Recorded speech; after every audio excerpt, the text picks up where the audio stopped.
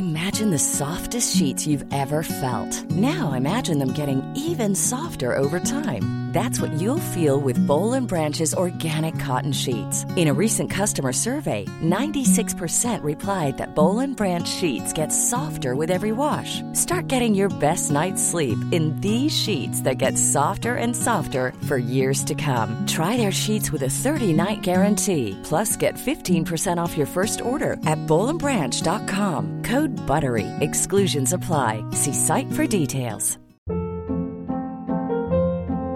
Hold up. What was that? Boring. No flavor. That was as bad as those leftovers you ate all week. Keke Palmer here, and it's time to say hello to something fresh and guilt-free. Hello Fresh. Jazz up dinner with pecan-crusted chicken or garlic butter shrimp scampi. Now that's music to my mouth. Hello Fresh. Let's get this dinner party started. Discover all the delicious possibilities at hellofresh.com. Colin Ray Jackson, CBE. No strange name in the middle there. Often strange names in the middle there. Born the 18th of February 1967 in Cardiff, Wales. What was life for you growing up in Cardiff? Absolutely heaven. I was one of these kind of mischievous little boys, and I loved being in so much open space. I had lots of woodlands around me, so I spent many of the years with friends and family playing games, literally playing games, jumping streams, seeing who could run the fastest between lampposts, playing bulldogs. I spent a lot of time enjoying being in Wales, so it was a really special time for me, that's for sure. Your dad, Ozzy, and your mum, Angela, they'd come from the Caribbean. Your mum's a nurse, your dad... Yeah, my father was we kind of called him a sales supervisor he was it was like an air conditioning company called New Air, and they were fantastic actually as a little company for him to work with as well. So yeah, we had a great stable background. Okay, and you've got one sister, and I'm sorry to say, I never made the connection, but of course once the research for this programme, I mean, it's just possible, Colin, that in your own house you're not the most famous person. Is that possible? Yeah, it is very, very, very true. I mean, my sister's been on the TV every Saturday night for 10 or 11 years now. Your sister in Casualty. Is the actress Suzanne Packer, who plays Tess Bateman in Casualty. Before that, she was Josie in Brookside. Yeah. She's been on. I mean, you're on television quite a lot. I mean, you can't get your face off of television, but she's on every weekend for the past 25 years. And of course, scary. once I realised this fact, and saw her.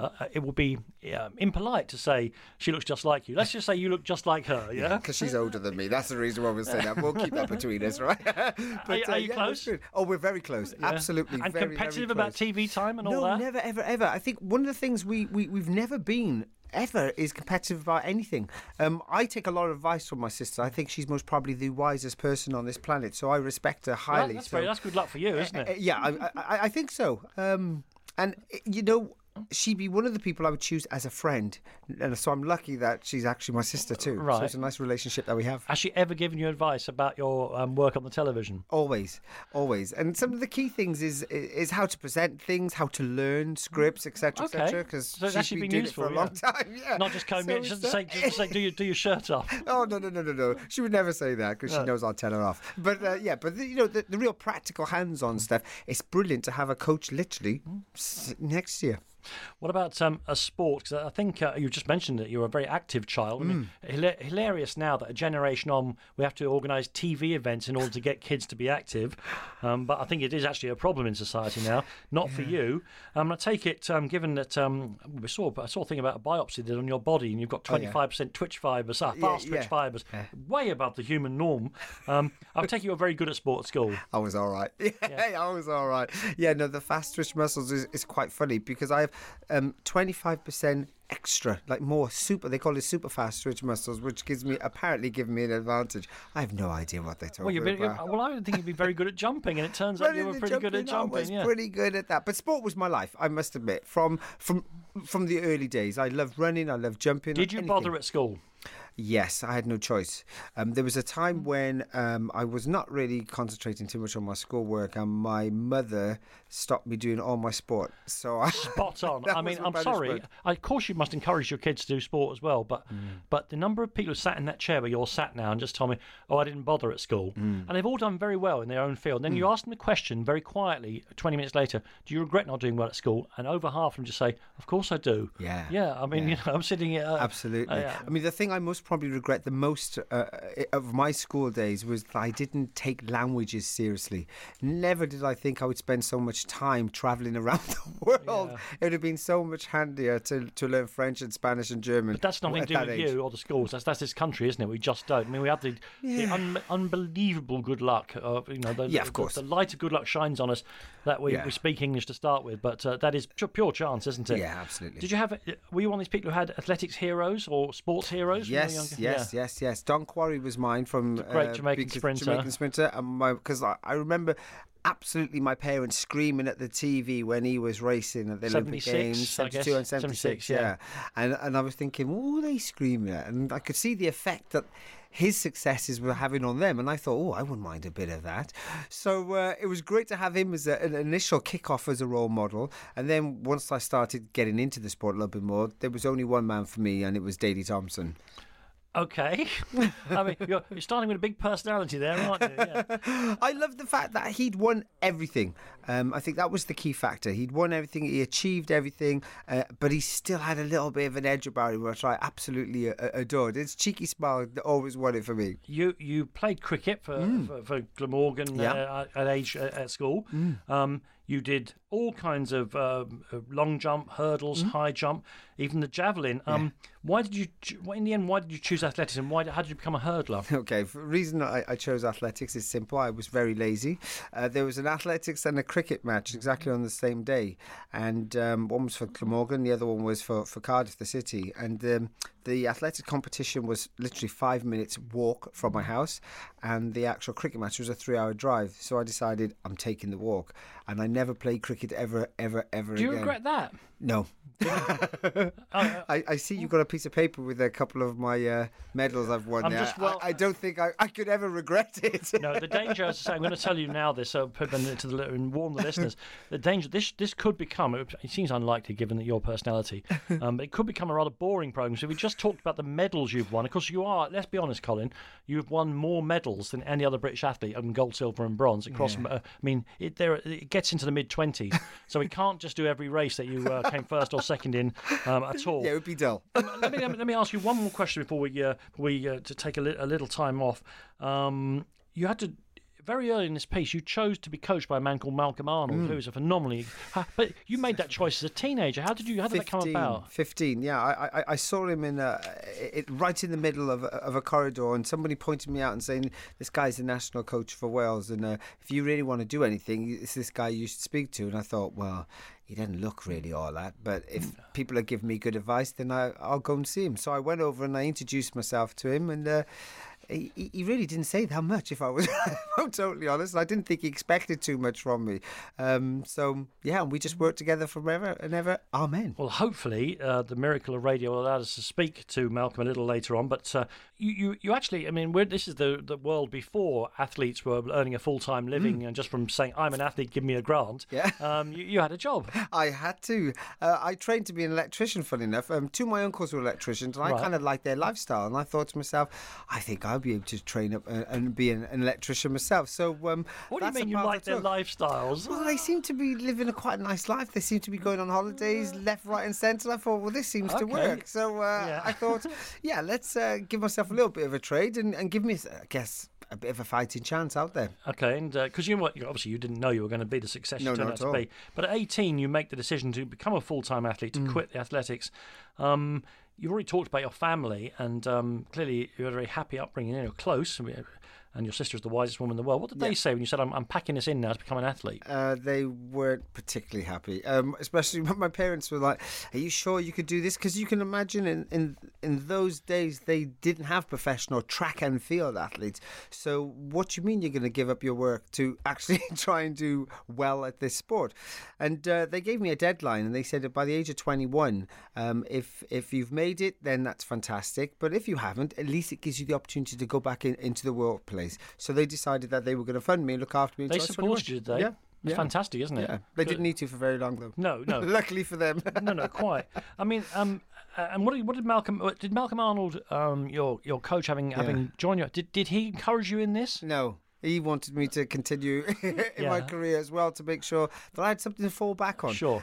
For a plain reason. I mean, they were looking after me for my livelihood. Yeah. You know, they were unsure what I could do. Nobody really knew what I was like, whether I was going to be able to adapt to training, whether I was going to enjoy it. So it was a huge risk for them and me, I guess. Okay. There was also, I think, one last question about, because you were such an all-rounder. There was some talk about you being a decathlete at one stage. Now, you've already said I was lazy, so I'm beginning to think that's probably not a starter. I loved it because decathlon for me was like play. So I was like, yeah, well, let's just play with all these sports and all these different events. But I was very injury prone as well when I was young, and because I would suffer from little aches and pains, and because I'm quite short for an athlete, and because of that, then decathlon could not be for me. Well, compared to some of the hurdlers who you had to compete against, and certainly the ones who've come along since, you're pretty short. Yeah, not a small. Although you're not built for the throwing events, really. I had a very fast arm. And I was very good technically. Okay. So because I could get a grasp of the technique quite quickly, you know, with a little bit of strength training, I could get it a reasonable way. You don't have to throw it very far. I'm determined not to let this show just wander off into mad tributaries because we've got so much to get through. But I have to ask you, Jessica Ennis, obviously the best decathlete in the world.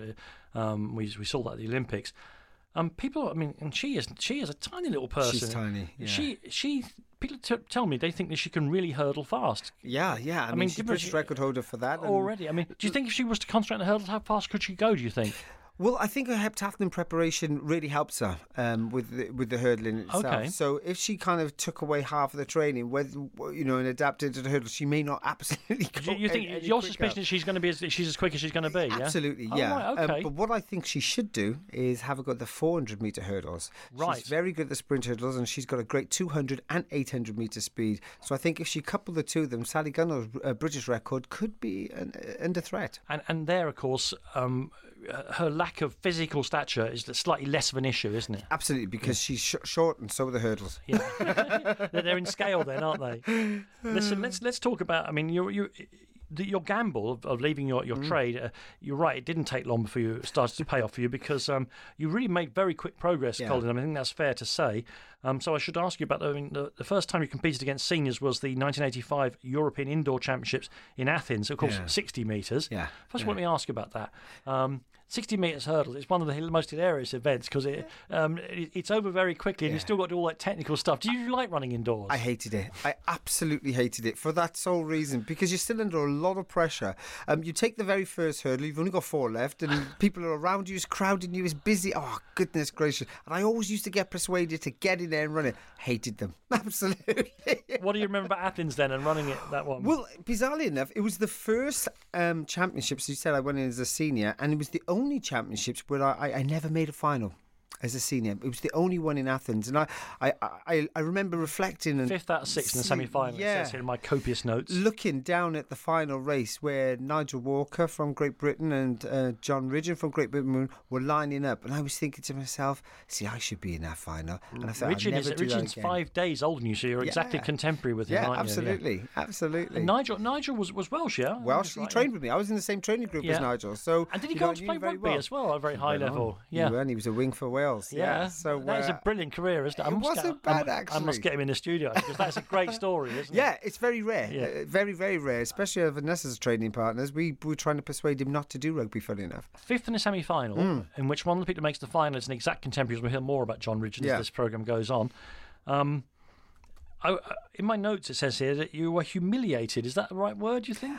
Yeah, I kind of felt so, yeah, because I really thought that I was as good as John at that time, and I'm thinking there's only tiny millimetres between us performance wise, and I thought I will never ever feel like this again, so I will not be sitting in a stand when a major hurdle final is taking place. So that was my very last time. And you know what? And we'll hear about an injury affected semi-final. You never lost another semi-final in your long, and in the end, it went on forever, your career. But that's before the dancing started. We could not pry you off the television screen, Colin. You won your first major medal in the 110 metres European Junior Championships in Cottbus in East Germany, where you equalled the Welsh national record. I think John Ridgen beat you there as well. Yes, he did. Yeah.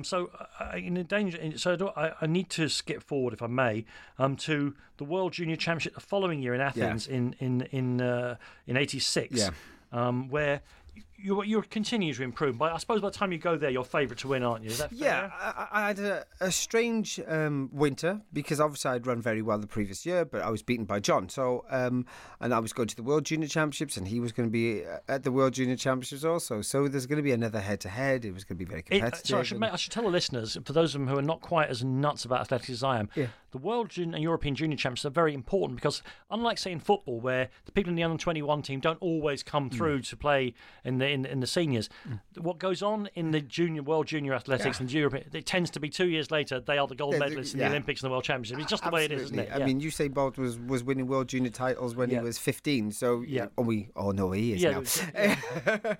But yes, we do. He's the saviour of global athletics. It's exactly what he is. We'll get to that. Yeah, that's exactly what he is. He is a superstar.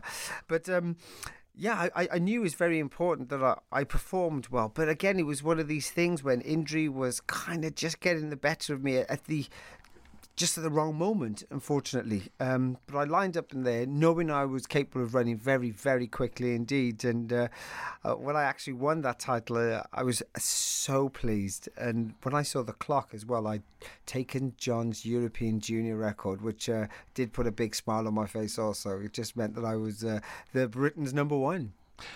Indeed you were, and it means you go into the next year and we come up against two things here: your Welshness and a man called Mark McCoy, Canadian gentleman who turns out to be your lifelong friend, training partner, all the rest of it. First of all, 86 Commonwealth Games were in Edinburgh, and you represented Wales, as people do. And that's one of the wonderful things about the Commonwealth Games. The GB team and Northern Ireland team breaks up into 4 parts.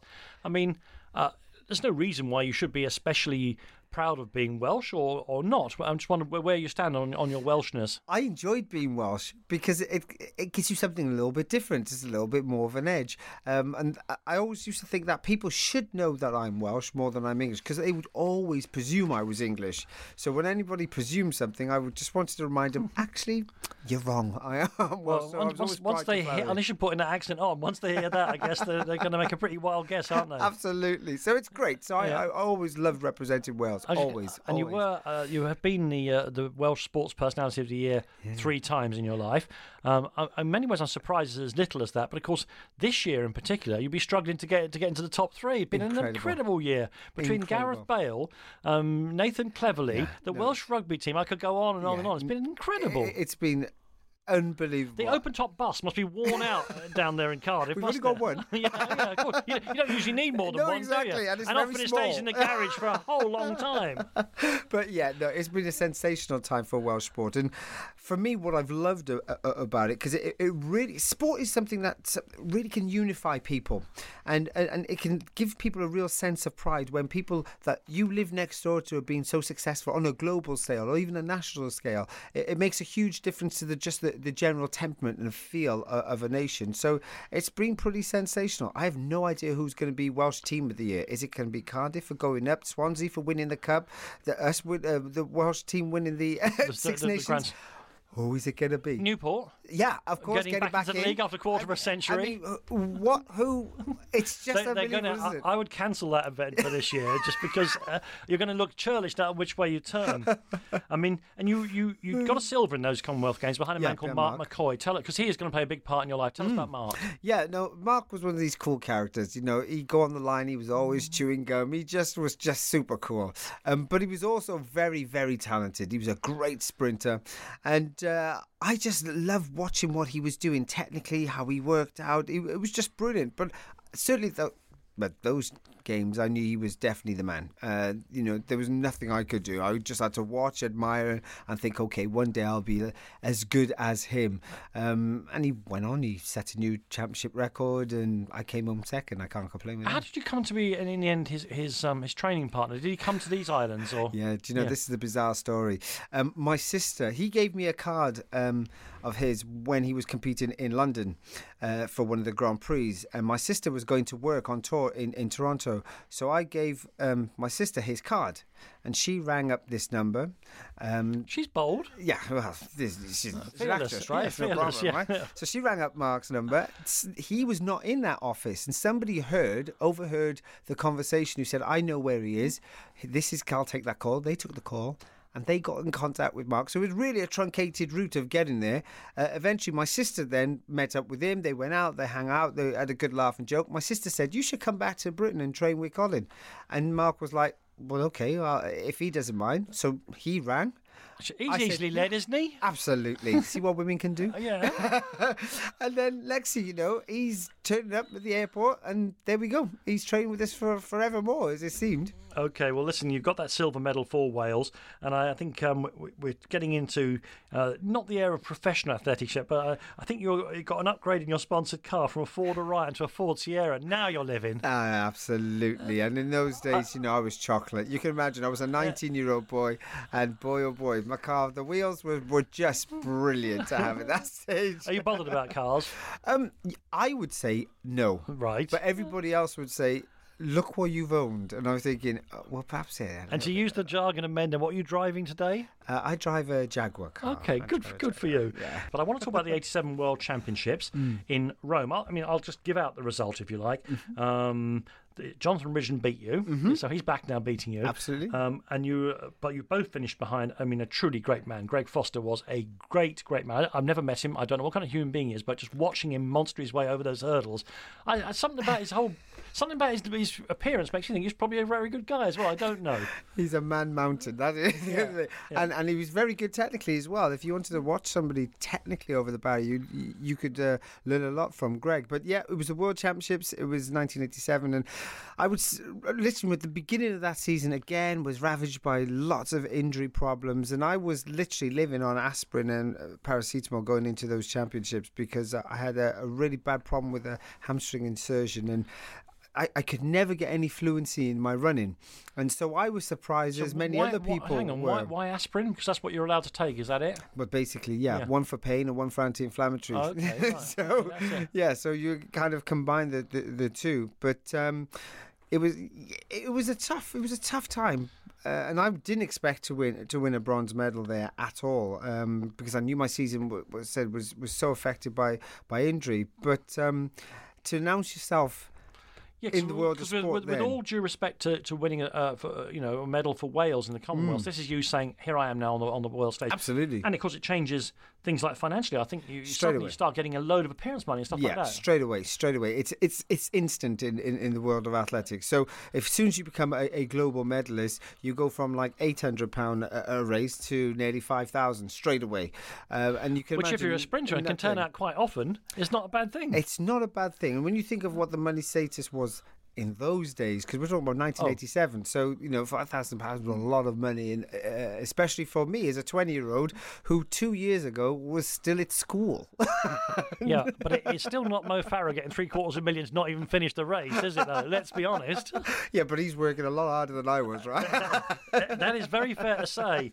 That's 87, which takes us then, you arrive in 1988 and the Seoul Olympics, you're 21 years of age, you're arguably one of the best in the world, and you've got both this Olympics and a whole range of Olympic Games ahead of you to become Olympic champion.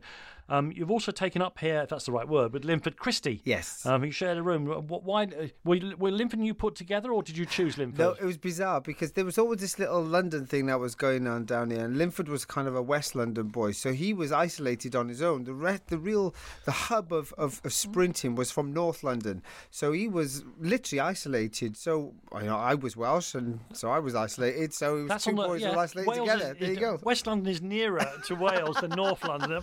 That's just loony, isn't it? Who were the North Londoners who wouldn't let him play nicely? Well, it'd be people like Mike McFarlane with it, Donald Reid. So they were all from one group. Yeah, in Tottenham. And they were the real deal, put it that way. And they had held the powerhouse of British sprinting all that time until Linford came along. Tell us about the Olympics in Seoul then. Was it Brilliant, wonderful? absolutely loved it. It was my very first Olympic Games, and the whole Had you culture. been to Asia before? Never. So it was the culture that really, really came alive for me. Until you go to Japan or Korea for the first time, you think you're a traveller, and then if you're from an English-speaking part of the world, and you go there and there's not a word of English anywhere. Unbelievable. It's frightening. It was and really brilliant. unbelievable, and I just loved the excitement, the vibrancy, the busyness of this whole new culture that I was experiencing. So to go to the Olympic Games was a nice byproduct, really, of experiencing a brand new culture. How did you get on in this thing?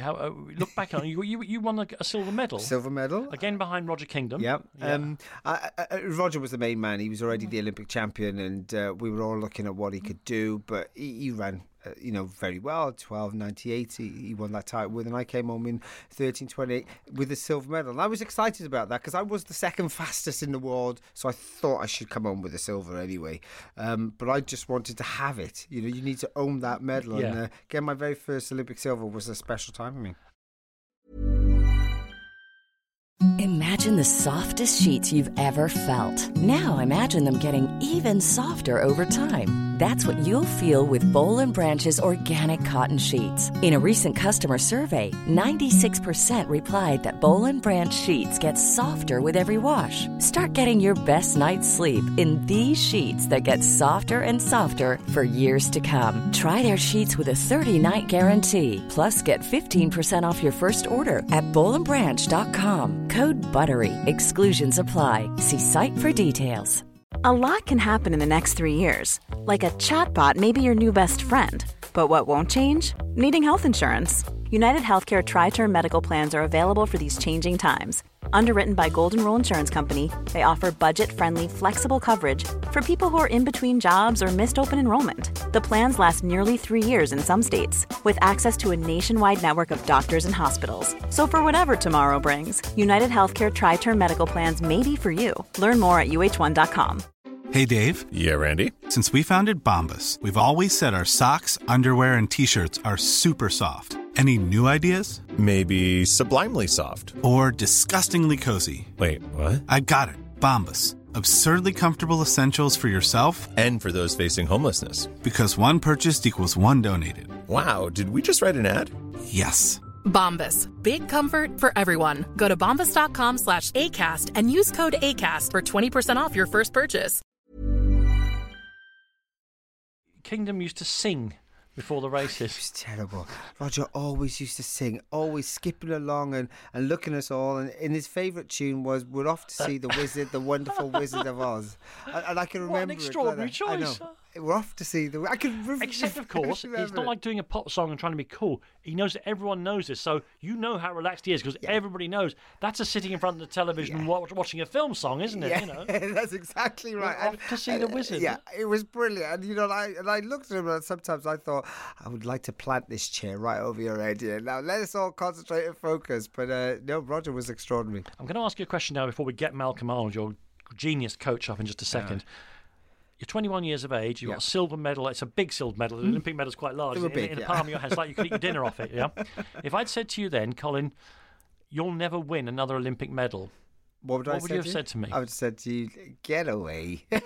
No way. I'm 21. Of course I'm going to win at least another two. And one of them will be a gold. So I have no worries about that. So I would never, ever have thought that I'd only have a silver. Because as well as being the most successful championship runner we've ever had from this country, and just a pile of medals indoors and out, part of this story is that you don't go on to win an Olympic gold medal, and we'll talk about that a little later on. You're smiling about it now. I bet there have been times when that smile wasn't quite so broad. We should talk about Seoul and about you as a young runner, and with a man who saw you through all 18 years. My God, he's got some patience. He probably had 20 years with you as your coach. The great Malcolm Arnold joins us on the line now. Hello, Malcolm. Hello there, how are you? Very, very good indeed. And more to the point, it's good to see that you're still alive and kicking after 20 years of listening to Colin Jackson going on. Well, all I've got of his career left now is white hair. Thank you very much. I'm joining you down that road soon, Mal. I still have some hair, and it's getting whiter by the moment. I'm and you're getting fatter as well, I see. Yeah, exactly. Everything. Both those things are very fashionable, let me tell you. Malcolm, we've been talking about Roger Kingdom, and we'll go on to talk about some other great hurdlers, but let's get this into perspective. Under your tuition, how great a hurdler was Colin Jackson? How great did he become? Well, that's simple to answer, really, isn't it? His record speaks for itself, which is very outstanding. Simple as that. Well, we'll come on to his world records indoors and out in a little while. Why was he so brilliant? Well, obviously, to begin with, he's physically very talented. And I always used to say to him, for me, it always comes from heredity. Yeah. And I always used to say to him, every time you see your mum and dad, say thank you, because he had good parents, he has good parents still in many ways. And one of the things he inherited from them was good physical qualities. And then once Colin realised he was good at what he was doing, he was very mature in his outlook, in working hard, knowing what he wanted and how to get there. And obviously I helped in that process as well. So it was when you work with good athletes, then it's an easier task than working with not so good athletes. So he was good to work with. Do you know what's interesting about Malcolm? Malcolm says, I'm this, I'm that, I'm that. But he's an outstanding coach. To be able to translate how do you know? You never had any other? Well, no. You did. Yeah, I did actually, yeah. But it's the way you get your message across to the athlete. And it's not just the way that you got the message across to me. I mean, this man has won 66 major medals across the board. I've only won a couple of them for him. So he's got to be able to translate his knowledge and give it on. And I think for us, where I was lucky, was that I found Malcolm. Malcolm, earlier on, Colin described himself as lazy. I have a suspicion that can't be true if you're going to be a world class at a technical event. Well, if I say anything more good about him, I want to know where to send the invoice as well. Is that okay? Well, not to this radio station, that's for sure. You might try his other employers, but not here. Yeah. He's... what was your question? Sorry. Yeah, is he lazy? No. I mean, he may... To become a good athlete or to become a good performer in any sport, nowadays you need talent. Once upon a time, say when I was young, 1,000 years ago, talent was good enough to get you anywhere. But nowadays, so many people work hard at it, and sadly, so many people take illegal shortcuts as well, that to do it properly and to do it legally and so on, you have to have talent and you have to work damned hard as well. So he may have been lazy in certain areas, but as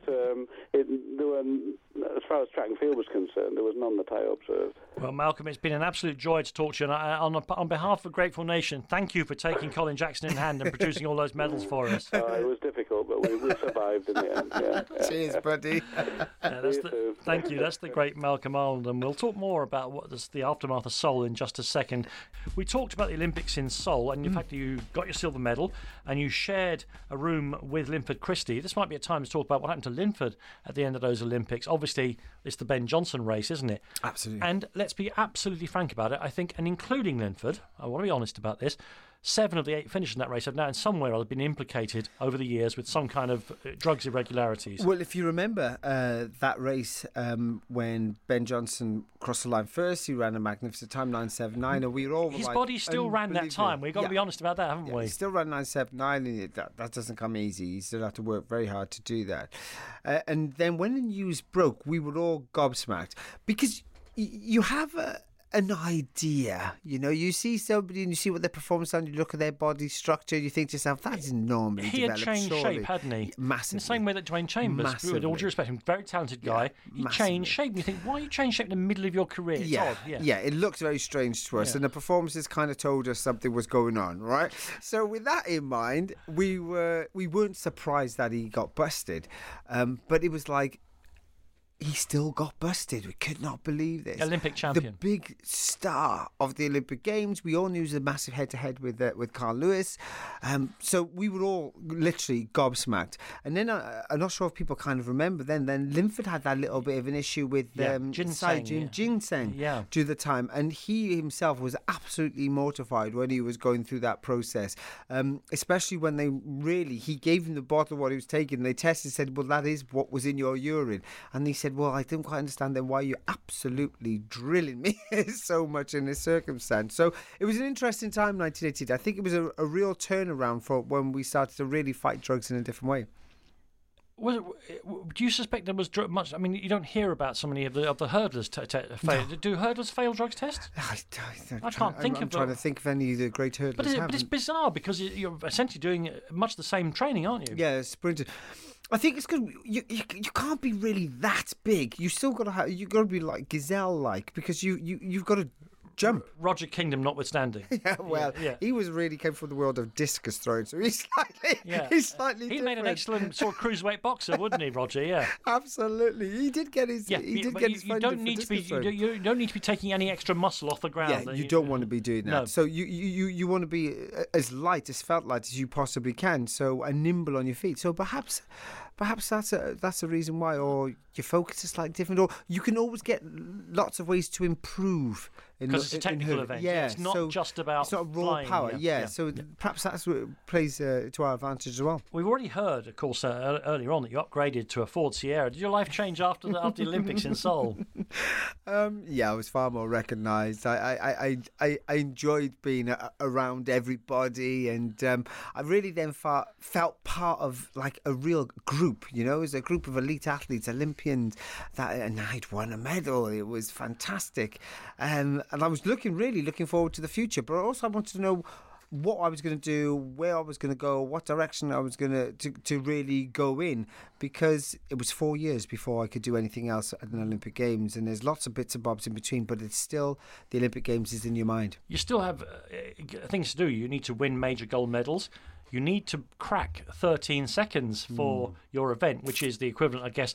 People say it's the equivalent of 10 seconds in the 100 metres. I'm not sure of that anymore. No, I think it's like 9.5 seconds, really, isn't it? It is tougher to go into 13 seconds. Absolutely, because look, only so few people have done it even now. You know? Yeah. If you're doing it now, you're in line for a medal.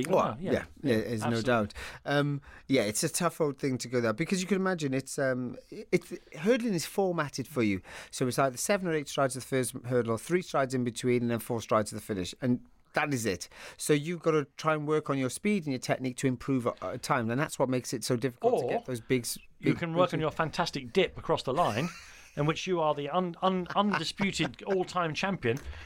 Once you went underneath the laser timer, as I recall. I would say 70% of my races I go under the photo finish. Yeah. And you know the clock would stop at like 13.5, and you're going, no way is that 13.5. It's so much better than that. And I used to find that quite funny, actually. Yeah, it is. It just proves how flexible I was. Indeed. Let's talk about the 1990 Commonwealth Games, again representing Wales. In Auckland. We associate athletics, even in London, the sun shone. My recollection is that was one of the coldest looking places on earth. It was perishing. It was about 11 or 12 degrees. I can remember. Oh, gosh. But it was, again, me really just keeping my level, my real world-class level in people's mind. I ran 13:08, which was a new championship record. It was one of the second fastest time in the world, but it was also stamping your authority, really. Lovely on the Tony Jarrett of England was second. Bless. Yeah. Sorry, Tony. Every time I got a gold, Tony got the silver. Yeah. So it was, it was a good time, because we still felt very much a team. It was a real unifying moment for us all, and we enjoyed getting on the rostrum together, high fives, and it's just like old times. Well, actually, you the European Championships in Split. Yeah, the same year. You won in. You did 13:18 to win there with Tony Jarrett second. Yeah, Tony. It says in a book that I've read about that you wrote that you actually, after that, although it all seems like triumph and waving at the TV cameras, you went afterwards that race and cried. Yeah, I was in so much pain and so much stress.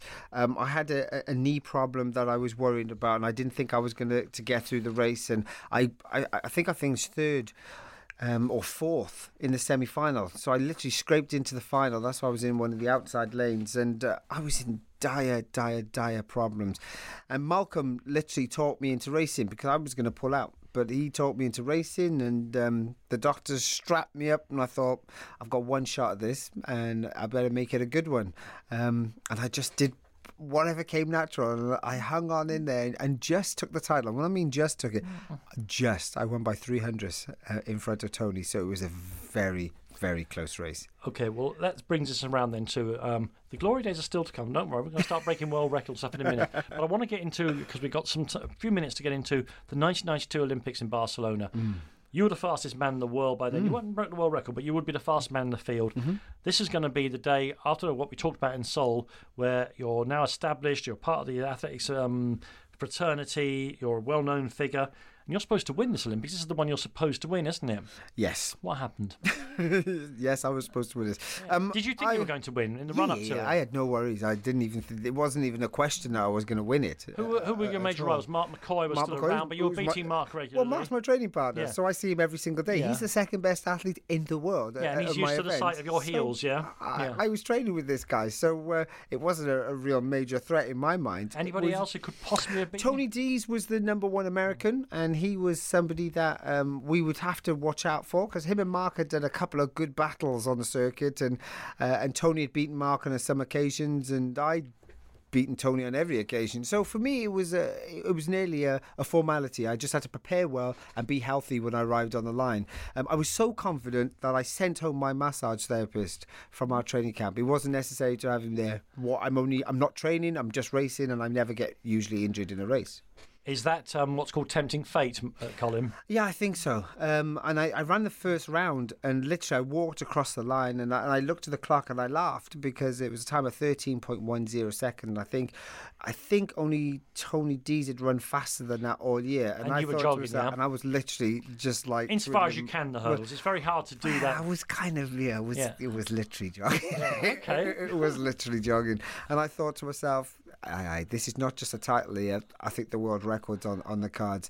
So in my mind, that was all. I was already on the top of the rostrum with my medal, and it was just going to be the world record. Practicing your tears for God Save the Queen. You got it. Yeah. And so I was really anxiously looking forward to it. But the problem I had was second round. I didn't warm up for it. It was about 2 hours after the heat, and it was warm. It was Barcelona, and I didn't warm up for it. I caught one of the hurdles, and I ended up tearing my left oblique. And once that had gone, it was history. For those who are not medical people, what's an oblique? They are called your love handles. Okay, right. So you know exactly where they are. Yeah, and I ripped my left one, and you can't hurdle very well without it because it stabilises, and it also gives you that power to elevate it, and that was me kaput, literally. Well, the next day was the semi-finals and the final. You got through the semi-final. I think you won the semi-final. No, Mark beat me in the semi. Mark beat me in the semi, yeah. And then you get to the final. Again, it's the Olympic Games. You're going to have one go at it. Unfortunately for you, there was a false start. So whatever chance you might have had, I mean, I don't suppose you had a real chance, but whatever chance you did have, you're putting pressure on the muscle again, aren't you? Yeah. The problem we have is when you've torn a muscle like that is just standing around, because as you're standing around, it just gets tighter and tighter and tighter and tighter. So I had to do as much movement as I possibly can. But you know what movement is? Movement is taking away energy, etc., etc. So I was in a real catch-22 situation. All I wanted was a clean start, because it just saved me hanging around for another 2 or 3 minutes, which I didn't want to do. And unfortunately, it didn't happen. Ironically, the person who didn't clean start now lost to history a little bit is a British athlete called Hugh Teep. Hughie. And do you know what? I couldn't say. Did he know the state you were in? No. Only Mark would have known that I was in a bad way. Hugh said to me that he wasn't expecting to be in the final. And the only way he was going to get his name mentioned on the television if he had a false start. So why not? And I thought to yourself, do you know what? Why not? Absolutely, why not? Hey, most people just go on Big Brother nowadays, right? To get themselves there. Hugh did the false start. And the thing is, I mean, I'm sure you were devastated. Mark McCoy won. I don't know whether you were happy or sad about that, but it was a bit of mixed emotions. Yeah. What's Morrissey's song? We hate it when our friends become successful. Yeah. But I tell you why it was mixed for me. Initially, is because I knew our training was absolutely spot on, and that was crucial because we had another year to go for a World Championship. So Mark Winning told me that it was just me that did it wrong. I didn't concentrate. I didn't focus. 10 days later, in Monaco, you beat all the people in the Olympic final in a time that was faster than the Olympic final was won in. All right, don't rub it in. Yes, you're absolutely right. It was the Olympic final, and we lined up again to do the run, and I thought I just need to win this race, so I just ran very... Was Hugh Teep in it? No, he wasn't allowed in that. No, Hugh was replaced actually by Roger Kingdom. Okay, so it was a good replacement. Up in the ante, yeah. But yeah, it was interesting because I just ran very safely. I protected myself just to make sure, because I just needed the victory to prove something to myself. And when I saw the winning time, I think that's really what upset me then, because I thought, why didn't that happen 10 days earlier? Colin, you know what it is? You watched it in the stadium yourself less than a year ago. Greg Rutherford, his jump was nothing special historically, but he did it on the right place, on the right day, and he's wandering around now, sorry, Colin, but with a gold medal around his neck. Next, after that disappointing despair at the 1992 Olympics, the following year brings very contrasting fortunes. You prove yourself, without doubt, the best on the planet by winning gold at the World Championship in Stuttgart and a world record that stood for years and years and years. So we're going to start being a little bit more positive now here on My Sporting Life. First up to the hockey tonight is Mike at Mokarewo, who says, you half answered this, but can you tell me what the split is, Colin? He says the percentage between genetics and training in sport. Oh, goodness gracious. Well, it's a huge issue, I know. Yeah, I ended up... I first of all thought it was like 75% training and 25% what you're given. And then when I kind of went through the whole development and seen who I was and how I developed the person I was going to be, I put it down to 50-50. Yeah. Absolutely 50-50. The example I always give now is the number of professional footballers who are themselves the sons of either professional athletes or professional footballers. It's amazing. Yeah, nature and nurture. I mean, I think it's a real split 50-50. Absolutely. Claire at Lerverick, she says, I'd love to know who Colin's ultimate athletics great is.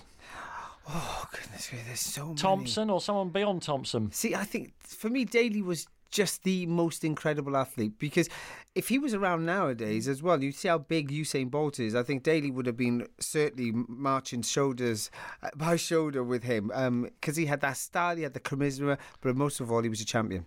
Okay, well, the next two both have got very, very high expectations of you. Kev O'Sullivan at Kev O'Sullivan 07 says, would Colin have been so good without Roger Kingdom and Tony Jarrett to push him? You're right, I wouldn't have been. And the real reason for that is that you need somebody to focus on. So that person was Roger. Obviously, I wanted to take his titles from him, but also to have someone on your doorstep who's chasing you all the time. And I never wanted to get caught by Tony, so I had really a good opportunity to develop, and I always thank those two guys. And Tony Mitchell, who's at Maverick Mitch. Listen, I don't know. I'm going to hold this one at arm's length before I read it. So. Colin, I'll read it in the tone. Although you had a glittering career, do you feel that maybe you could have achieved more, says Tony here? Yeah, he's right. There's one more. Of course, I could have won an Olympic gold medal. I should have won an Olympic gold medal. So, yeah, I mean, that's the only thing that's missing off my CV. That's not your only big failure in my life. Oh. I work here every day with Darren Goff. Oh, For you to let Goff beat you at Strictly Come Dancing. We'll come on to that later, but really, that is surely that's punishable in some sort of way. Listen, we've already reached the halfway stage of what I think is a very, very entertaining edition of My Sporting Life, and coming up next, we'll be discussing your athletics career post-Barcelona, including your 2 gold medals at the World Championships, the world record you set in winning the first of those, as well as numerous other titles, including a further 3 European gold medals, and the life after you retired from the track, your time in coaching, Strictly Come Dancing, which I've already alluded to, your media career and much else besides. You'll listen to Colin Jackson here on My Sporting Life with me, Danny Kelly. After your disappointment in Barcelona, what were your own... you must have felt under tremendous pressure then. Huge pressure, self-pressure, pressure I put on myself. I knew I'd let down a lot of people at the Olympic Games. Do you really think you had? I mean, you're hurt. No, I let down a lot of people in my mind.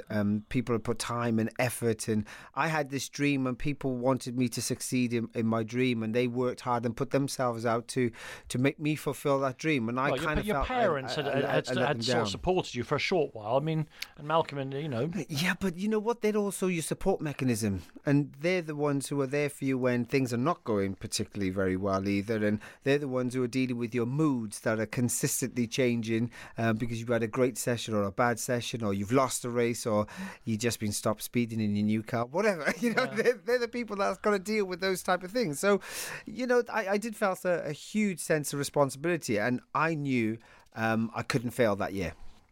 So tell us about the build-up to the World Championships, which were in Stuttgart in Germany. Well, I was competing very well, and again, I wasn't losing competitions, and I knew I was the world number one going into that championships.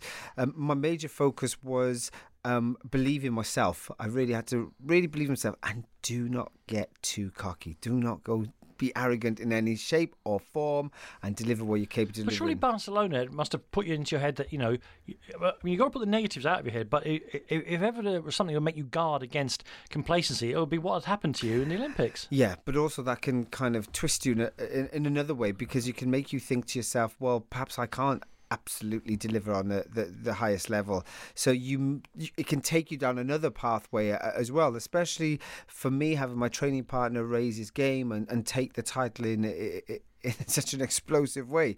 So for me, the most important thing was to always keep self-belief and really deliver what I knew I was capable of delivering, and that was just victories on the highest level. I could say that in the run-up as well to Stuttgart, you were second in the World Indoor Championships, but they were in Canada. Mark McCoy won it, I think, right, saying, but with a full start where he was halfway down the track, and they just ignored it. So, but I actually want to talk about something else that's going on in the build-up to this. By this stage in your career, you're doing lots of things very, very right to get yourself ready. But I understand I don't know whether to talk about problems with your eating, with your eating regime. You would go days without eating. Yeah, I was obsessed. But eventually that becomes anorexia, doesn't it? Yeah, absolutely. Do you think you had anorexia? Oh, yeah, for sure. I would have looked at myself and thought to myself that I was slightly bigger than it was necessary to be. And I remember at the stage, one of my training partners... What about sports science? Surely you must have an ideal running weight. Well, I didn't know what that absolutely was. All I knew was the lighter I was, the stronger I was, the quicker I was. That was the only thing that was in my mind. So the key thing was to lose as much weight as I possibly can, and try and perform the best I can off being as light as I can. So I used to lie about my weight and say I used to say I was a little bit heavier than I actually was. You're it's laughing the other way about now. Yeah, of course, yeah. And you're laughing about it. Did you deliberately starve yourself? What were you doing to achieve this weight loss? Because when you're an athlete, you're burning up a lot of calories. Yeah, anyway, but I didn't do many other things outside of the sport of athletics because I didn't have the energy. I'll be blatantly obvious with that. I didn't have the energy. So every single training session I did, I literally had to physically raise myself to go out there and do what I was supposed to do. I was exhausted after training. I mean, literally exhausted after training. And yes, I would starve myself. Yeah. I understand you're actually making a program for another station about this very issue now. Yeah.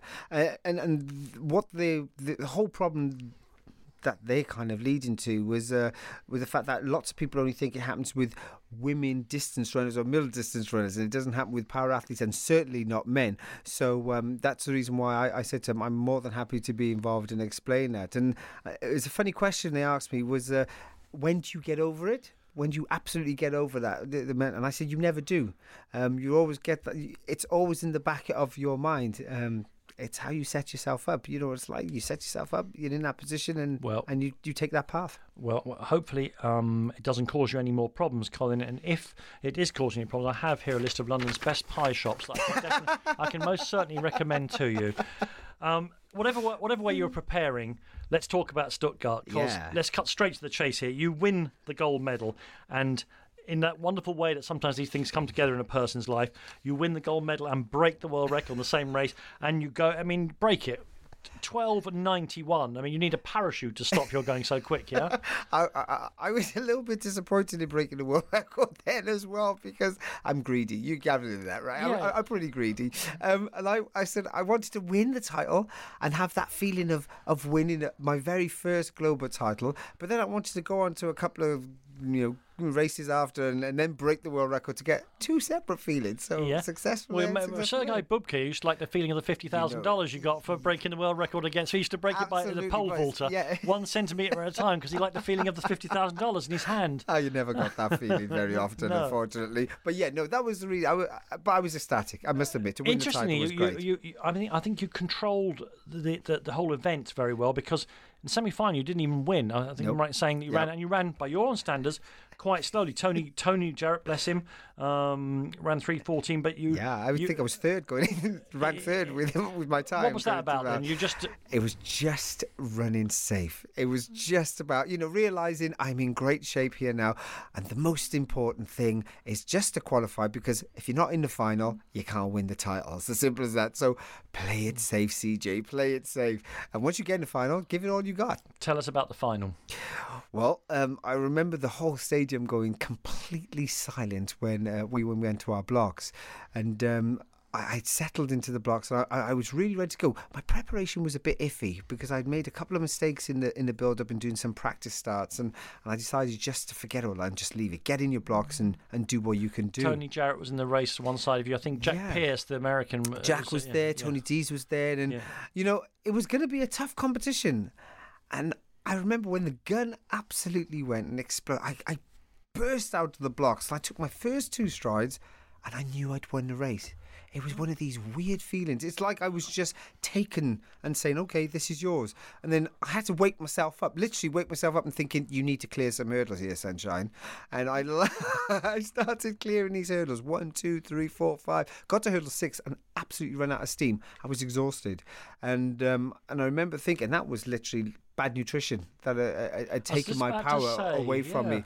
And I literally thought to myself, oh God, this is it. This is not happening, because I could literally not feel my legs. And I was just clawing my way through the next 4 hurdles. And I ended up clattering the 10th barrier and staggered into the line. And so I was surprised that I actually managed to break the world record in that circumstance. So when you saw that world record at the end of it, what were your feelings then? Can you remember your feelings? I glanced at the clock and I saw the time, 12.91 seconds. And I thought, oh, well, if that's...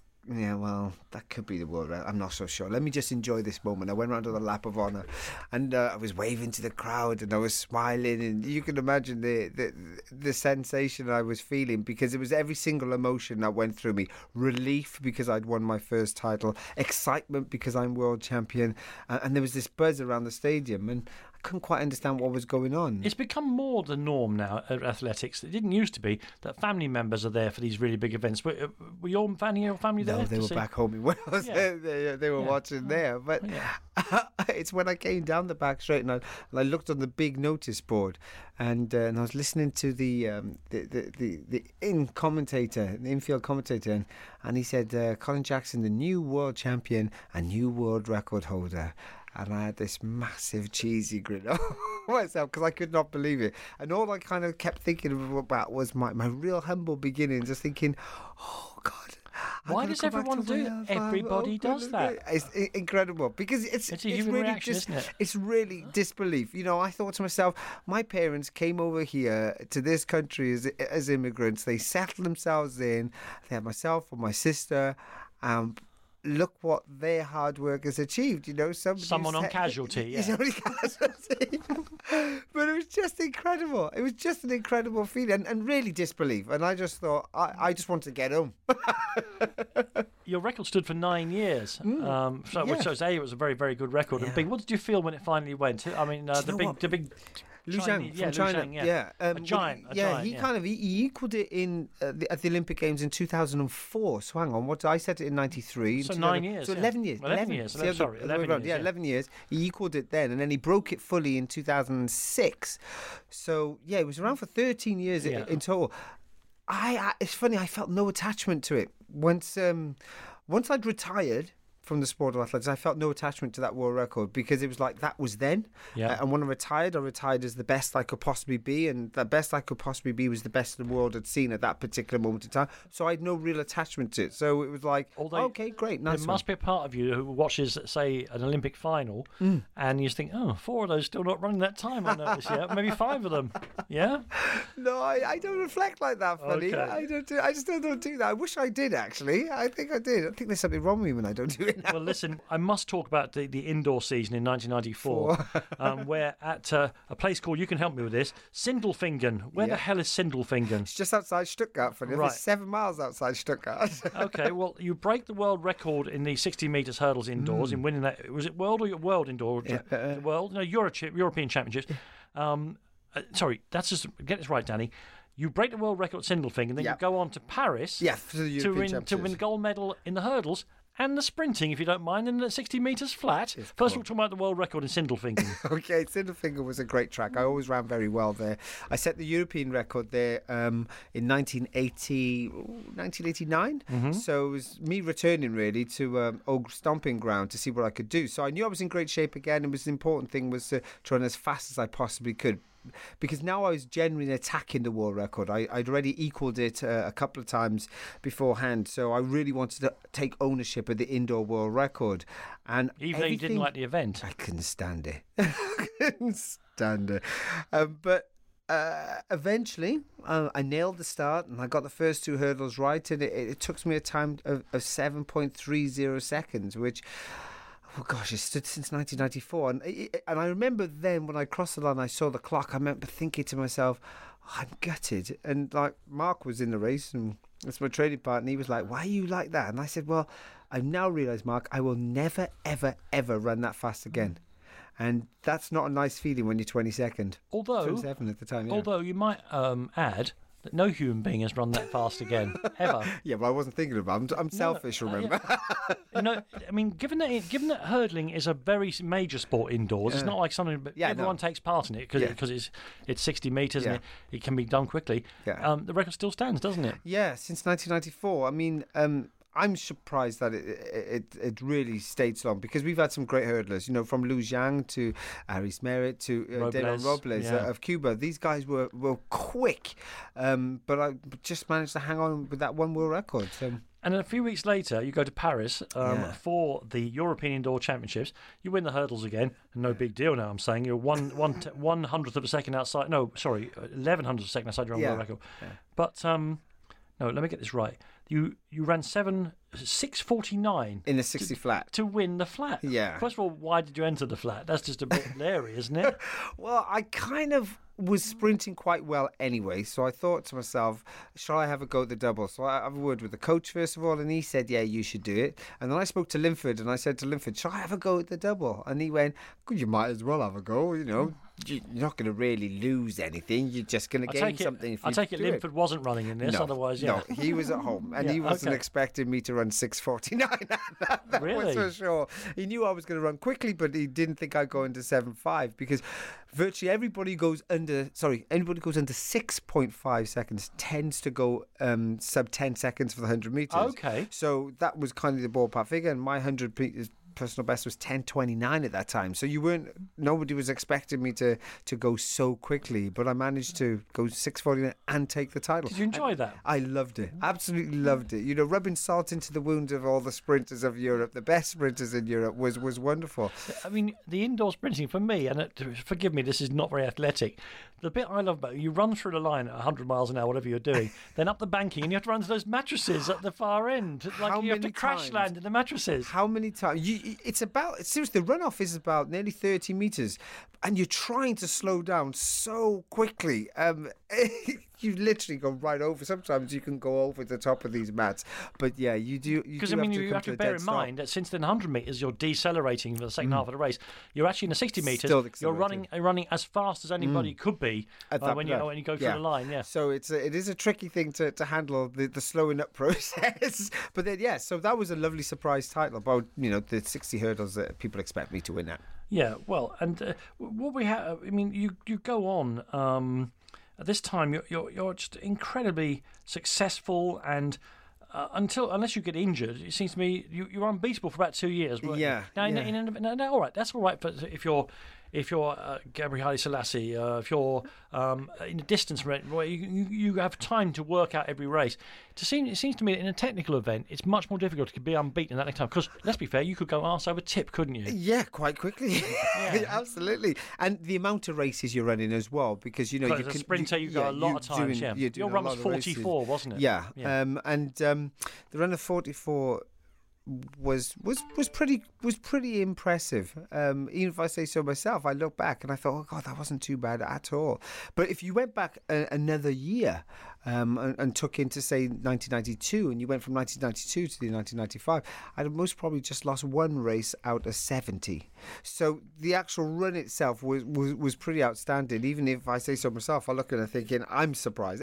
Everything kind of shocks me still, because I don't recognise that person, if that makes sense. Sure, you're into another part of your life now, aren't you? God, what happened there? Who was this dude? Did you ever fall over, Colin? Oh God, yeah, many occasions. Well, clearly not for 3 years, you didn't know. Yeah, but that was the real business in training and the practice. But you make mistakes, you take the risks, you want to improve. It does look terrible when a high hurdler. I mean, it looks terrible because it looks bloody painful for a start, doesn't it? Yeah, you hit the floor quickly, and you tumble a long way and all the rest of it. Yeah, absolutely. I mean, one of my training partners, Paul Gray, broke his wrist and his shoulder just when he hit the first hurdle because he hit it so badly. So, accidents do happen. Oh, I know someone I meant to ask you about when you go back to your double when you run the sprint as well. Yeah. In many ways, I always thought that Gail Devers was one of the most extraordinary athletes the world's ever seen. She was good enough to be Olympic champion. She's Olympic champion at both events. Extraordinary. Yeah. No, do you know Gail? I know Gail very well, and I always used to wind it up something chronic, because if you ask Gail the question, what are you? You a sprinter or you a hurdler? She would always define herself as a hurdler, and I'd say, you need to look at the videos. Trust me, you're a sprinter. You are not a hurdler at all. But yeah, titles say it all, and she was a great hurdler in that sense. I mean, Colin, I don't mean to after 95, I mean, we're still, with all athletes, it becomes a time when, even though you're only in your late 20s, I hear the story again and again and again. There are triumphs to come, still loads of medals for you. Yeah, but it becomes a battle against the human body, because not just the elasticity starts to go, and that may not happen to your 32 or 33, but just every injury brings another problem, doesn't it? And you get into all that, don't you? Yeah, there is problems. And that's also linked with your mental state as well, also. Because you can imagine you've had a huge acceleration pathway, and you've put a lot of time and effort, hours and hours and hours and hours of training in. So there's a time when the body goes, can't take any more, and that's when you really have to put that huge battle in, both mentally and physically. I mean, we talked about your no, I won't use the word failure. That's not right, because your inability to get your hands on an Olympic gold medal. Last chance comes, I guess, for you in 1996 in Atlanta. You're still a very competitive runner, though not perhaps in the form. And also, I think you must have been aware of it as well. If you look, we talked a lot about the people you raced against. The McCoys of this world and the Kingdoms of this world and Tony Jarrett. And then you look at that Olympic final. With Alan Johnson, Mark Creer, Florian Schwarzkopf. There was a kind of changing of the guard, wasn't there? Yeah, I mean, but they were all people I could beat. Why were you fourth then? Why was I fourth? Bad attitude. When we talk about a mental attitude again being bad, a very bad attitude. If you looked at my whole run-up into that Olympic Games, my times were much quicker in training, in preparation there, than they were before 1992. But I really wasn't in or up for the game. I wasn't enjoying my athletics at that period in my life, and seems like it was hampering me more than inspiring me. So I had to have a real rethink after those Olympic Games in Atlanta, because what was I going to do? Was I going to retire? I already was world record holder, won world titles, or should I go on? Unsure. I guess you did give yourself a stern talking to, because there is a lovely golden moment, isn't there, at 32 years of age in Seville, where you win another gold medal in the World Championships, which is just fantastic. 6 years after winning your first one, which for a sprinter takes some doing. Although I can't say that. I think the quality of the field might have been down. Is Diana Ross in third place here? I mean, that is not a quality field, is it? Oh, Dwayne Ross. Sorry, it looked like Diana Ross on my screen. I thought, that is not a good final. I said to have the problem. Whitney Houston was second. This is no good at all. I tend to do this, right? But I ended up training training. I was training with Dwayne. Dwayne came to join my training group, and He's was American, training with us. Yeah, and Dwayne was training with us, and from the January, literally. So you right keep way training through. people to finish just behind you. Yeah? What was I thinking, right? But no, it was a fun time to do that, and I think for me it was nice to show these young boys that us old boys can still do it. Well, listen, there were still even more medals to come. You added a final fourth successive European Championship gold in 2002 in Munich, meaning your unbroken run as European champion stretched back to 1990, which is just fantastic. You also won a silver medal in Manchester, in case anyone forgets, in the 2002 Commonwealth Games.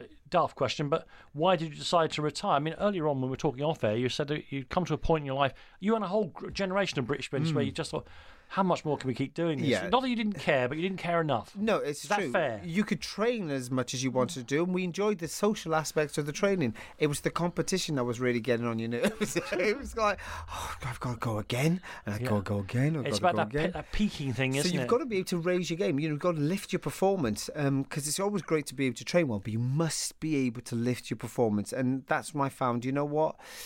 It doesn't mean enough to me to raise my performance level a little bit more, to be inspired, to be motivated. So it's best to get out on the still at the top. Because funny enough, when we had that question from the listener earlier on the Twitter service about DNA versus training, there's also the last 5% is all mental. It's always isn't it? in your brain. It is. Of course it is. Yeah, absolutely. You've got to have it there. Yeah, for big time. Yeah. Well, did you know what you were going to do when you retired, Colin? Had you any idea? It's not back to electricianing for you, is it? No, that wasn't going to happen. No. Cold winter mornings. No, I wasn't going to do that. Quite. On the side, no, that wasn't going to do that. No, I really didn't know what I wanted to. All I did know was that I wanted to share my experience and the knowledge that I gained from someone invested in me. So obviously that was my coach, Malcolm. He'd put a lot of time and effort into it. So I thought to myself, I need to be able to do that. If I can do that and make that magic happen and get someone else to perform well, I'll certainly have a go. So how much coaching have you actually done?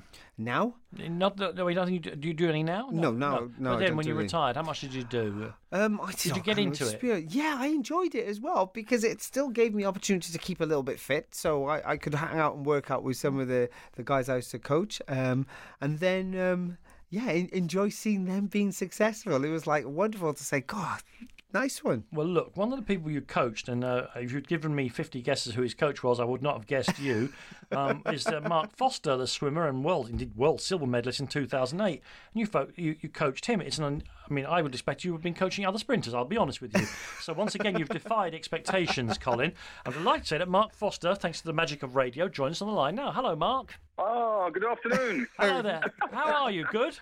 I'm doing very, very well, thank you. Well, Colin would probably make up some phony baloney story. So you tell me how you, a swimmer, came to have a runner as your coach.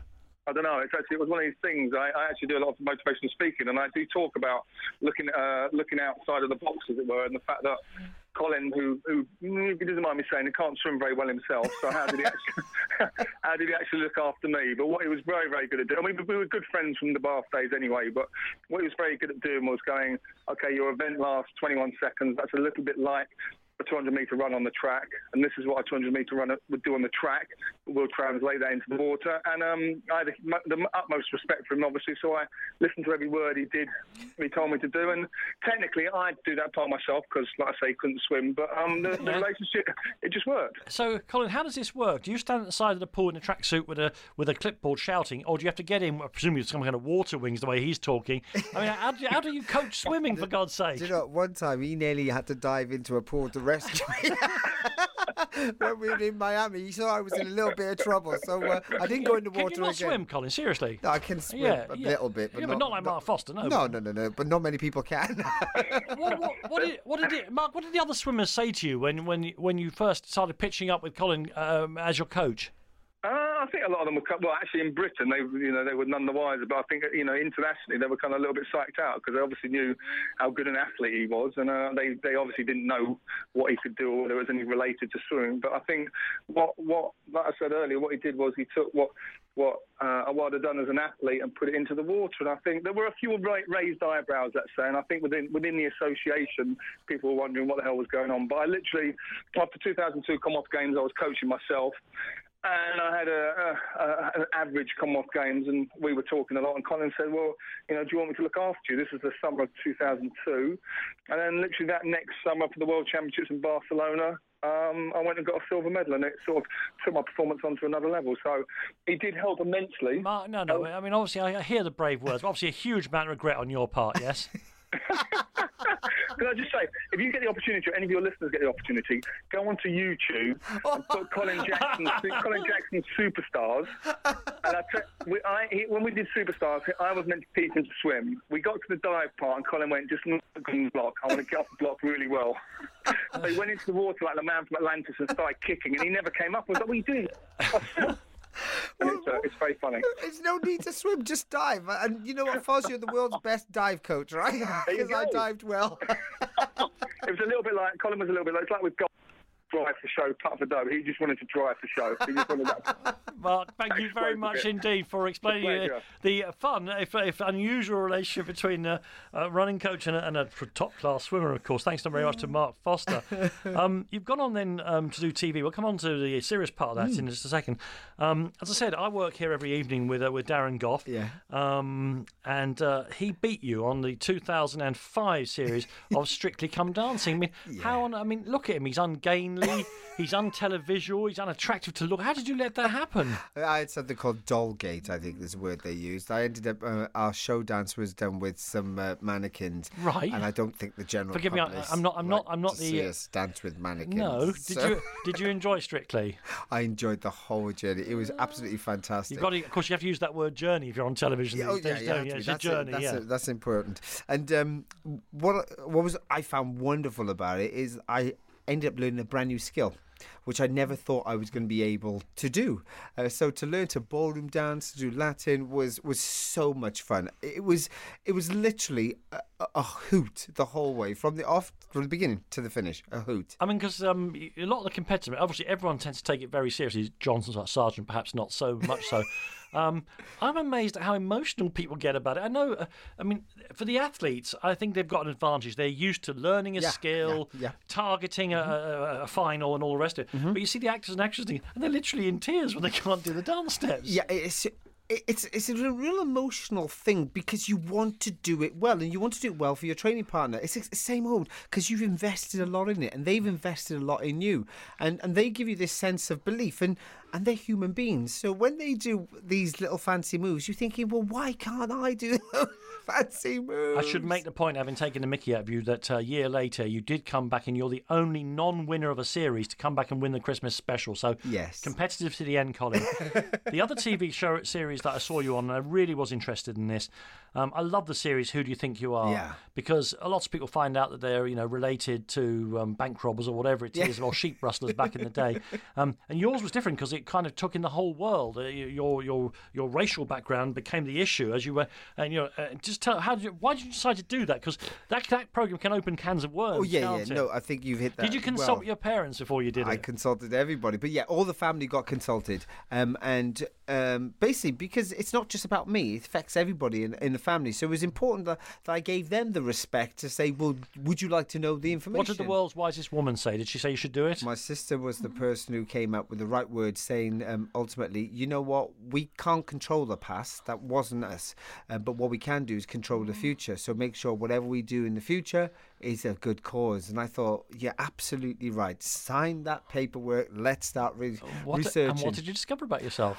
Well, I had these very strange kind of splits, that's for sure. I was 55%, they call it sub-Saharan Black African. So that's Sub-Saharan what they call it. African, so 55%. Then I had 7% what they call Native American, which I presume is the Carib Indians. Taino I was, So Caribs, Arawak, Taino, Indian. So I was 7% that, and the rest is European. So there's a lot of me that's European. So my coach kind of says that's where I get my speed, the European side. I tell him, hell no. But he would try and claim that, wouldn't he? Yeah, he would. And did you love doing that program? Oh, it was what an amazing time. I mean, to go across to Scotland, to Jamaica, to find out what your forefathers did was just sensational. sensational. It took my breath away on every single part of Has it changed you at all, knowing where you are, where you came from now? Well, when I look in the mirror, I can understand where my bone structure comes from and my looks come from. Yeah. That makes it absolutely clear. So, yeah, it's a nice thing to do. Let's come back to the moment, if you like. You're part of I'll say this with no bitterness, you're part of a movement in the media, which particularly in sports coverage says that you don't need great broadcasters. What you need is former sportsmen to do it. And you've become one of the faces of athletics in this country on the national broadcast. It's BBC to you and me, the national broadcaster. Yeah. Because in my mind, you've been doing it for about 6 weeks. I bet you've been doing it for 5 years or 10 years or something. 10 years. Is it 10 years? 10 years. And it was bizarre because it was something I didn't particularly want to do or be involved with. And I thought, well, once I finish in the world of sport, I want to hang up my spikes and do something completely different. Had you any idea what that was? No, not really. No, right, okay. And then one of the execs from the BBC came up to me and said, give us 2 years of your life. Just 2 years of your life, we'll train you up if you want to do that. And just why do you think they chose you over any number of other very successful athletes? Regardez. Mm-hmm. Oh, yeah, the beauty, yeah. Obviously, the beauty of the visage, yeah. There you go, the visage. Yeah, absolutely, yeah. But no. Sorry, all other athletes. But no, I don't know. I don't know why Webby came up to me and said that he wants me to be involved. But he just asked me the question and I said no. And then he said to me, well, come on, give us 2 years. And I said, well, all right, I'll happily give you 2 years. If you don't like it, then that's fine. You've given it a real try, but just give us 2 years. And I thought, okay, I did it. And he gave us with some, when you work with some good producers, etc., they can really inspire you to do stuff. And they always gave me the sense of belief. And I thought, I'm actually enjoying this. And I literally stuck with it. And you still got me on your box today. And you're still enjoying it? I still am enjoying it, yeah. And I love those little magical moments that you want to be part of or even put your voice to. You can imagine some of the great stuff people like David Coleman have done now, even Steve Cram has done now, and their voice has gone on that tape forever and ever, amen. Steve's very good at it, isn't he? Yeah. Truly, really good at it. He's grown into that different role job, well, of course, what you're doing. Yeah, absolutely, amazing. Yeah, but really strong, really powerful. I guess that reached its climax for you if you were lucky, because if you hadn't given the 2 years, you wouldn't have been around for the Olympics recently. Exactly. Which was, I'm sorry, people listening outside of London, and particularly those of you who paid for it outside of London. Yeah. It really was astonishing and transformative for the city, but. As well as being transformed for the city, the TV coverage was, and you've had the awards, Colin. Your back is blistered from being patted. It was fantastic. It was very enjoyable for all of us. But ultimately it's down to the athletes, because if they didn't perform, you mean the British athletes? Yes, the British athletes initially. British athletes. But globally, we can always talk. We still need our global superstars. Usain Bolt doing what he was doing, David Rudisha breaking world records. Amazing. Phelps doing what he was doing in the pool, Lochte doing what he was doing in the pool. We needed all these global superstars, but it was paramount that the Team GB did very well, and they delivered when we wanted them to deliver. And once you have that, then you're absolutely laughing and joking. It's all there, stable, we're happy, and we were going to work with a smile on our face, which of course then the general public see. And I guess carrying on into the future with the BBC? Oh, yeah. I love working with them. It's about the team of people that you're working with. And I've got a great group of people that I'm really associated with, and I enjoy it. Jonathan Edwards, Michael Johnson, Denise Lewis. Yeah, it's great. I must say, from personally, and we're going full circle with the Welsh thing here, one of the beautiful things you did in the coverage of the Olympics was digging up, sorry, that's not the right word, is it? Finding people who'd made a contribution and indeed won Olympic gold medals, who we hadn't seen on our TV screens for years and years and years. Yeah. Mary Peters was a good example. But then when Lynn Davis, who won his long jump record in 1964, appeared and looked like he could probably make the final today. Don't tell Lynn. Having a full head of hair helps, I know. Have a go. But extraordinary to see him in such great fettle. Fantastic. He's in great shape. But he enjoys his athletics. He still works out. He's interested in the sport. And many times when I go back to home in Wales, I will pass Lynn doing hill sprints up in the field. He's enthusiastic about it, and I think that's wonderful to see. Do you think that the word that gets bandied around the whole time is legacy? I mean, it's a ridiculous word because it means nothing really until...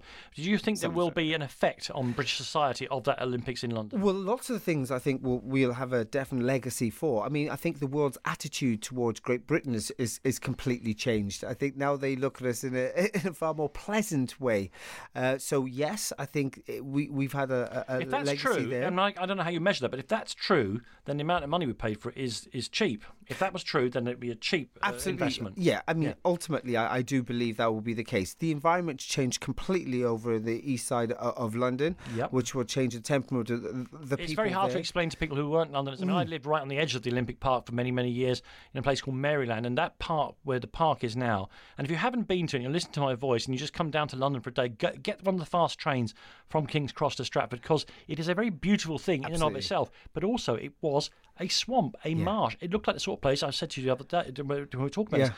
Sort of place, if you wanted to leave a murdered body, that's where you'd go, because there's no one ever went there, and so it really has transformed that side of the city, and it will transform people's attitudes as well, which is great. And never mind, when you see great sporting success, of course that in itself inspires young people to be sportsmen and women alike. Well, that's the long-term project, and I'm touching wood, hoping that it's true. Okay, Colin, well, you've had nearly 2 hours talking about yourself. Now I think we must try and get to the truth about you and your character. Jamie Balch, of course, is a world gold and silver medalist sprinter himself, and very, very good friend of yours and over the years. And he joins us on the line now. Hello, Jamie. Hello, how are you? You okay? Very, very good indeed. I'm nervous, Jamie. Yeah, Colin Jackson, he's very much enjoyed 90 minutes of telling me how great he is, and then your name got mentioned, and suddenly there was a narrowing his eyes. I totally understand why Colin's things now. I know a lot on Colin. And good man. That's why you're here. That's why you're here, Jamie. I mean, go on. Yeah, like I say, last year we were on Question of Sport Live in front of 4,000 people, and he totally embarrassed me, and I was so gutted that he got me. I've been thinking of all day how I can stitch him up, but I'm not as evil as Colin. I'm not as evil nobody as Colin. Nobody is. Jamie, you're a few years younger than Colin, and of course you came to be friend in training, a partner, and all the rest of it. Was he someone you originally aspired to and looked up to? Yeah, well, it was amazing to, get looked after Colin. When I've known Colin since I was about 12 years old, and seeing him, I think he's about 20 years older than me. So to see him, 22. Yeah, to see Colin, honestly, was to see Colin, as a kid, and know him growing up, and then for him to then become my coach in 1995, 96 was just, amazing for me. And we had some fun times over there in Tampa, in America, which he used to have a house at, and we had some great times. Without accusing him of being Chris Akabusi, he's very often got a big smile on his face. Is that what he's like away from the cameras and the microphones, Jamie? Oh, he can be very serious. Colin can be a very serious character. Yes, no, very serious. He can be very harsh as well, but fair. Oh, I'm glad you said fair at the end of it, because otherwise I'd set you another schedule. And I see him now, of course, and he's bringing us the benefit of his knowledge on a TV screen. I sometimes wonder whether he might be better directed coaching young athletes, because clearly there's an awful lot of knowledge and experience in that mind and in that body. What's your feeling, Jamie? I don't know about that one, but he's Colin.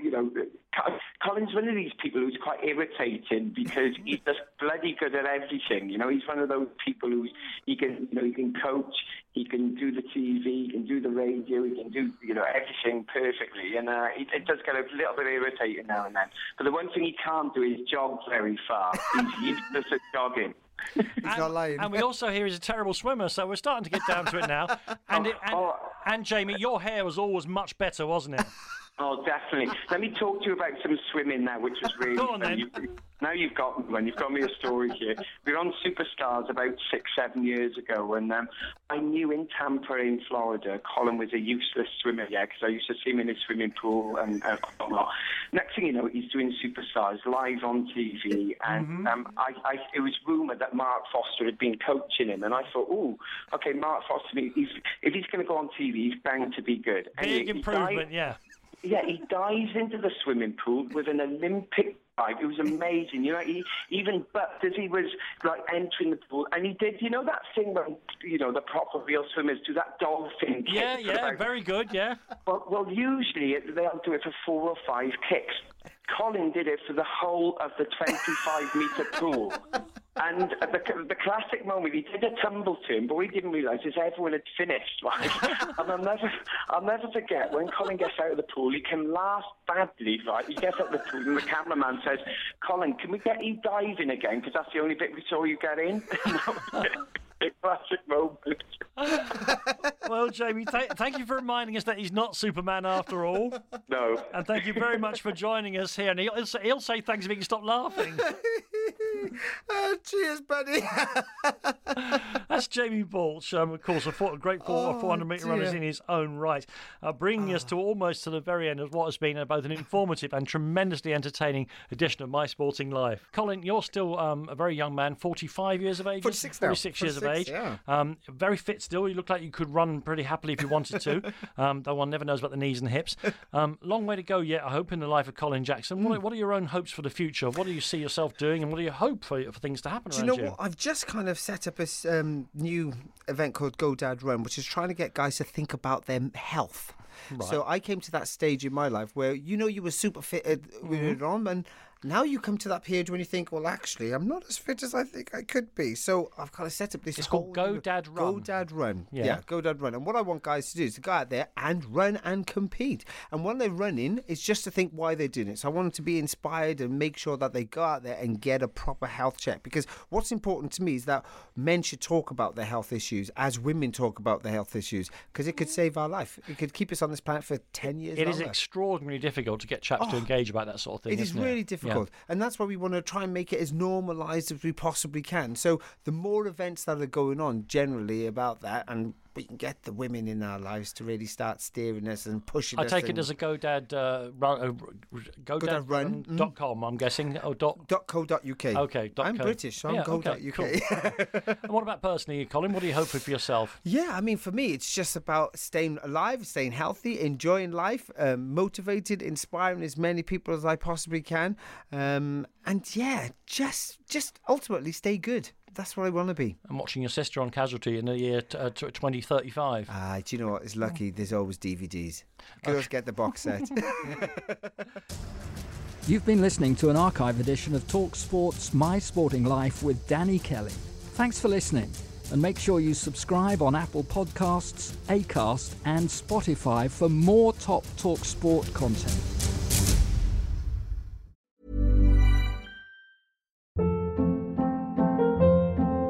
Hold up. What was that? Boring. No flavor. That was as bad as those leftovers you ate all week. Keke Palmer here. And it's time to say hello to something fresh and guilt-free. Hello Fresh. Jazz up dinner with pecan-crusted chicken or garlic butter shrimp scampi. Now that's music to my mouth. Hello Fresh. Let's get this dinner party started. Discover all the delicious possibilities at HelloFresh.com. Imagine the softest sheets you've ever felt. Now imagine them getting even softer over time. That's what you'll feel with Boll & Branch's organic cotton sheets. In a recent customer survey, 96% replied that Boll & Branch sheets get softer with every wash. Start getting your best night's sleep in these sheets that get softer and softer for years to come. Try their sheets with a 30-night guarantee. Plus, get 15% off your first order at bollandbranch.com. Code BUTTERY. Exclusions apply. See site for details.